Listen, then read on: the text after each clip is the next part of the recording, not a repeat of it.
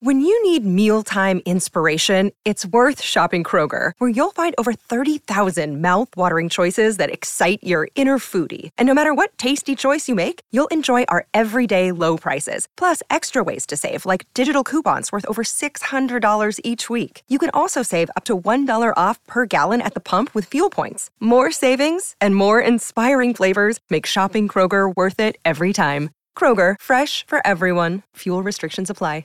Another day is here, and you're ready for it. What to wear? Check. Breakfast, lunch, and dinner? Check. Planning for what's next and how to save for it? That's where Bank of America can help. For your financial to-dos, Bank of America has experts ready to help get you closer to your goals.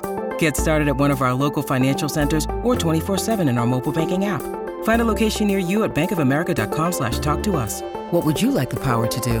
Mobile banking requires downloading the app and is only available for select devices. Message and data rates may apply. Bank of America N.A., member FDIC. This is Six Rings. The dynasty continues. And football things. The X, the Z, vertical routes. I love football, man. With your hosts, Andy Hart. Well, Andy Hart is a football genius. I'm not going to pretend I sit down and watch the All-22. Next question, Andy Hart, please. Nick Fitzy Stevens. Is that Fitzy with you this morning? Absolutely not, Fitzy. This just in, I'm dead inside. And Chris Scheim. Derek Carr, however, is a guy I would ride tonight. I think Matt Patricia's a boob. Hello, once again, Pats, pals, and Foxborough friends. We welcome you to the latest and always greatest edition of the Six Rings and Football Things podcast, a presentation of WEEI, WEEI.com, and Odyssey 2400 Sports. I'm your host, your old pal, Nick Fitzy Stevens, joined as always by the wonderful original Magic Man himself, Chris Primetime Scheim. What's going on, my guy? What's up, Fitzy? I got to be honest with you. I haven't been doing a whole lot of football research lately. I've been watching. I am neck deep in British Open. So, oh yeah, you know what? Honestly, I was interested in the golf, as the kids like to say, when we had our first Live Golf Invitational, which butted up against the U.S. Open, played at the fabulous Country Club in Brookline. Yes. I like many am sort of consumed in the Tiger Woods drama, but I've been so into the football in preparation of training camp, which by the time we release this podcast will be but 12 days away. You'll likely be listening to this podcast either on release day, July 15th, 2022, maybe the 16th or 17th, because you enjoy a good weekend pod like any other Pats fan or member of Pats Nation. We're less than 2 weeks away from training camp, so I'm in it. I am neck deep. I am fully submerged. I am 11, laying back in the immersion pool. I am in the upside down of Patriots football right now, and I am ready for battle. And I hope you guys who have been following, listening, subscribing, and helping us drive to some near record numbers over the past month and a half or so, continue to tell your friends about the podcast at Six Rings Pod. If you wouldn't mind, like, subscribe, and follow. We are going to wrap up our positional breakdown series we've been doing over the past month with the final of the 11 positional groups on your New England Patriots football team. And those would be one of the most interesting and possibly biggest, dare I say, Shima Ding Dong, biggest boom or bust group on the Patriots. And those would be the linebackers. Now, you could almost say we touched on linebackers. Like you could say we touched on the offensive line when we talked tight ends. You could say we talked tight ends when we discussed offensive line with Matt Light a little while back. You could say, though, that we talked linebackers when we reviewed what we believe to be the strongest positional group on the Patriots, safeties, because as the NFL progresses and offenses evolve and offenses get faster and trickier and the playmakers more skilled, elite, and ankle breaky, if you will, now your safeties are starting to become more integral to the linebacking core. Your linebackers are getting smaller and faster and almost more hybrid safety-like. Gone are the days of the Pepper Johnsons and the Ted Johnsons. Maybe even gone now are the days of the Donta Hightowers and obviously Kyle Van Noy, a starter last season who returned for his second tour of duty in Foxborough. Now he finds himself on the highly valued AFC West Los Angeles or Los San Diego Chargers, as I like to call them. Turnover in the linebacking core this year, Scheim. A lot of new faces. 10,000 foot view, not necessarily a zip take, 10,000 foot view of the Patriots linebacking core as we head into camp? Yeah, I don't necessarily love it. It's a position group I think could arguably be one of the worst on the team. Like this and corner to me feel like the worst position group on the team. But I think the good news here compared to cornerback is I think there's at least some variable to the linebackers where there is a potential for overachieving, right? Like cornerbacks, all the corners we have on the roster are all older guys that are relative known commodities aside from Jack Jones, Marcus Jones. But on Correct. the linebacker side of it, outside of Juwan Bentley, these guys aren't necessarily known commodities. Mac Wilson's only been in the league for 3 years. He started a ton his rookie year, and then it has gotten less and less over the course of his career. But we know basically nothing about Josh Uche. We know basically nothing about Ronnie Perkins. So at least, and Raekwon McMillan has shown that he has some ability, but we don't know a whole lot about him. We know basically nothing about Cam McGrone. So those guys are ultimately massive variables. They could suck or they could be pretty good. Knowing nothing about them and the fact that they haven't hit the field yet, and none of them are rookies, makes me a bit weary, but at least I think there's some potential there compared to your cornerback position. We fear the unknown in this life, yes. Christopher Scheim. Definitely. And the New England Patriots linebacking core 2022 truly represents the great football unknown. Riddle me this, Pats man. Who's going to be your starting left inside linebacker, right inside linebacker, strong side linebacker? We don't know. Well, and that's what it's all about. They're going to play, right? They're not. I mean, like everything is up in the air. I can literally tell you like 2 or 3 guys. Lawrence Guy gives it everything he has and is a utilitarian defensive lineman. Matthew Judon is going to be trying to get upfield and in the quarterback's face every play, bull rushing on the outside with like speed, with his elite combination of speed, power, and football knowledge. And Christian Barmore is just going to be trying to blow up the gut of your defense. After that, and D-Mac and Adrian Phillips are in the back, and Kyle Duggar's all over the place. That leaves so many variables. So many things are going to be in play. Like, okay, they re-signed Juwan Bentley. Yeah, they like Juwan Bentley's re-signed. Who knows if that was a stability move? Yep. If they really think he's going to be like the one single base linebacker, he may just be the play caller. He may just be the green dot guy. That's it. Yeah. They were high on Raekwon McMillan last year. Tej's ACL comes back. They're still high on him, but is he 100%? Are we going to get anything from Anthony Jennings, or is he just going to be the latest Alabama / mid-round linebacker flameout? The Harvey Longy story. Is it something that belongs? Great story. A Lifetime, Hallmark, or the Football Channel movie, or is he actually going to contribute? Who the hell is Jelani Tavai, and how did Matt Patricia convince Bill Belichick to bring him back to the team last year? Mac Wilson, are we going to get something from the guy that we got for Chase Winovich, who basically was Josh Uche before it was cool to be Josh Uche? And will Ronnie Perkins or Josh Uche make an impact on the pass rush this year now that you lose the veteran leadership, poise, power, and presence of Donta Hightower and Jamie Collins, who came back 3 times, and the aforementioned Kyle Van Noy?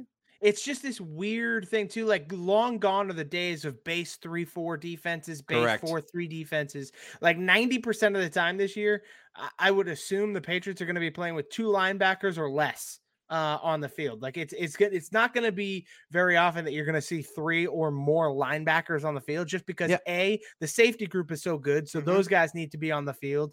And B, it's just, you need faster, skinnier guys because so many teams are going to pass and it's kind of this too high world that we're living in. And so I have so many questions, right? Like I think the ultimate question for me is where do these guys fit in? Because to me, guys like Ronnie Perkins and Uche and McGrone.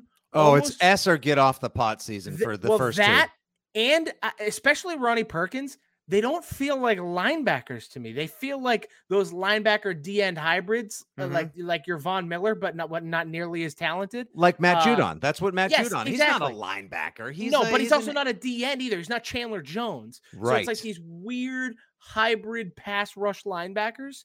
And those are what I feel. That's the bucket I feel those guys are in. So ultimately for me, I think the linebacker position is going to boil down primarily to Juwan Bentley, Mac Wilson, Raekwon McMillan. Like those are the 3 guys in my head that make the most sense, at least, that are going to impact the actual middle of the field at like inside linebacker.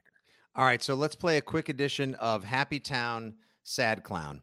Let's do but when I say Happy Town Sad Clown, I mean I need you to tell me which Patriots linebacker you think has the best chance of breaking through, turning heads, garnering headlines, and getting a lot of positive mentions on WEEI, on the Six Rings pod, and from Pats Nation this season. And I need to know which linebacker is going to make people want to hurl their craft beverage of choice, laptop, phone that they just used to make a wager at their flat screen TV, or at least out the window this season. I'm going to go with the guy, the Happy Town. I'm going to go Raekwon McMillan. I think I feel like he will emerge as the best linebacker you have. Now, I don't know exactly how good that will be, but I think he'll be like your number one linebacker. Like the end of the season, week 18, he is your default, like number one on the depth chart linebacker and inside linebacker. That is my assumption. Sad clown. I am going to go with, I am firmly in the camp of we're going to have a double sad clown of Cameron McGrone and Ronnie Perkins. Like I think there's a good chance these guys get like put on waivers or cut in the middle of the season and are like long gone. I have zero faith that they will impact this team whatsoever. The one with Ronnie Perkins, a lot of it is I just feel like Belichick already hit so much in that draft that he can't then also hit on Ronnie Perkins. There has to be somebody that falls apart in those early rounds when you hit on Mac Jones and Christian Barmore with your first two picks. Right. So you're literally not allowed to hit on every pick through the first 4 rounds. Yeah. I think the Ronnie Perkins in me is more so a math play. I think Cameron McGrone is the real sad clown. I just don't think I think with the double ACL tears and stuff, I don't think he'll be fast enough to play.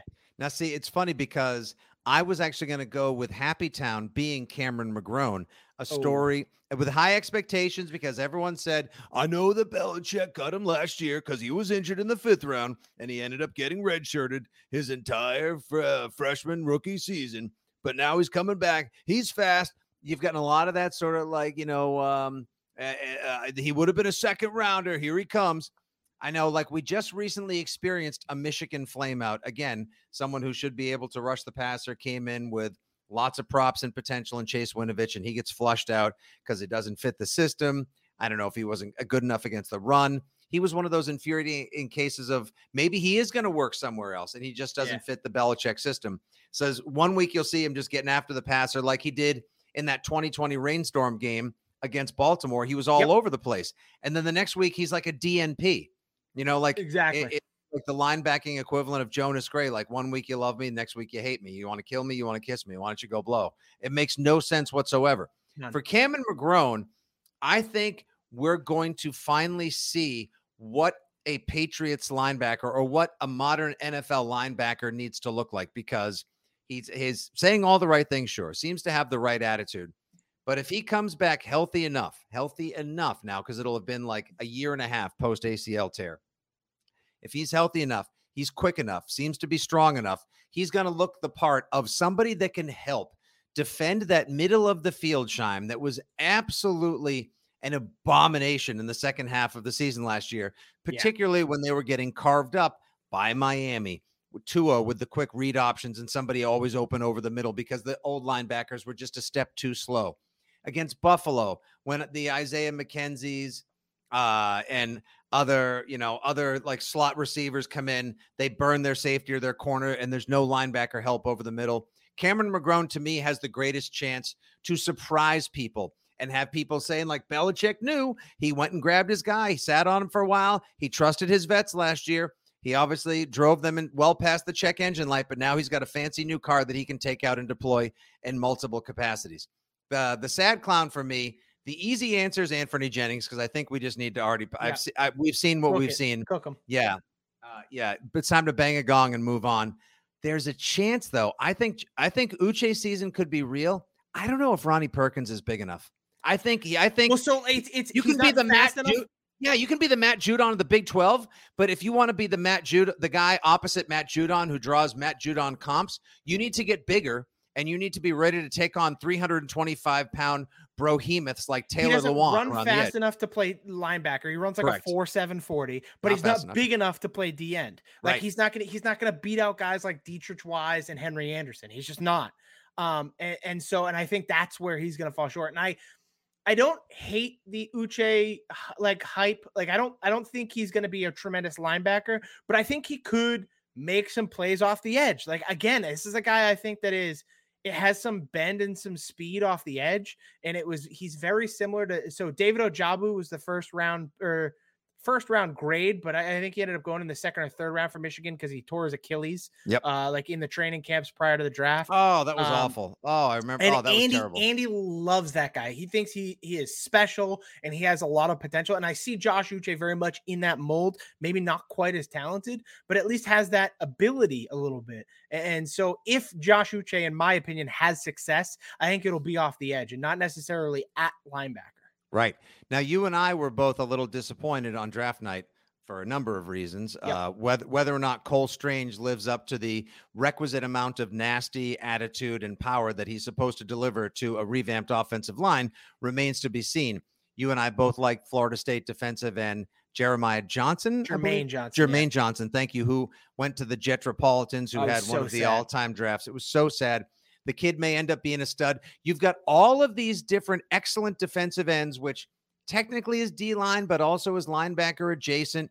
Playing now, you got Jalen Phillips down in Miami. Yep.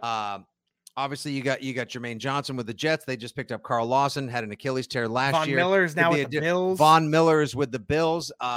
It escapes me the name of the kid that they got 2 years ago from Carlos Purdue. Basham. Like there's great linebacker DN hybrids all over. Gregory Rousseau is the other kid. Rousseau's the other kid from Miami, second year now playing in Buffalo. And they have another one too from 3 years ago from Purdue. You'll have to excuse me, the name's escaping me, but like there's pass rushing pressure and presence on the end on every team. And we talked about this in the D-line episode, and we're going to revisit it one more time as we wrap our little linebacker breakdown here.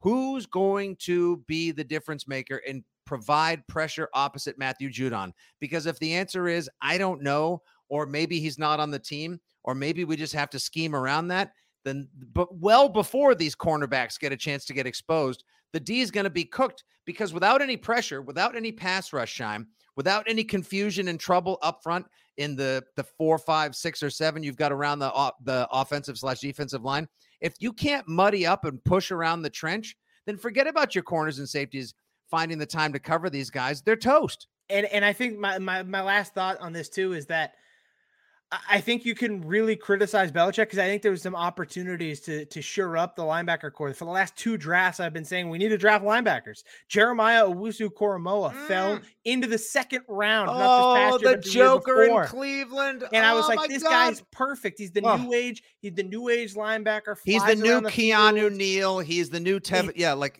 He can play linebacker. He can run stop, but he also can cover running backs. And I love Belichick getting Christian Barmore in the second round, but I felt like you needed to get a guy like Owusu-Koramoah as well, almost more importantly.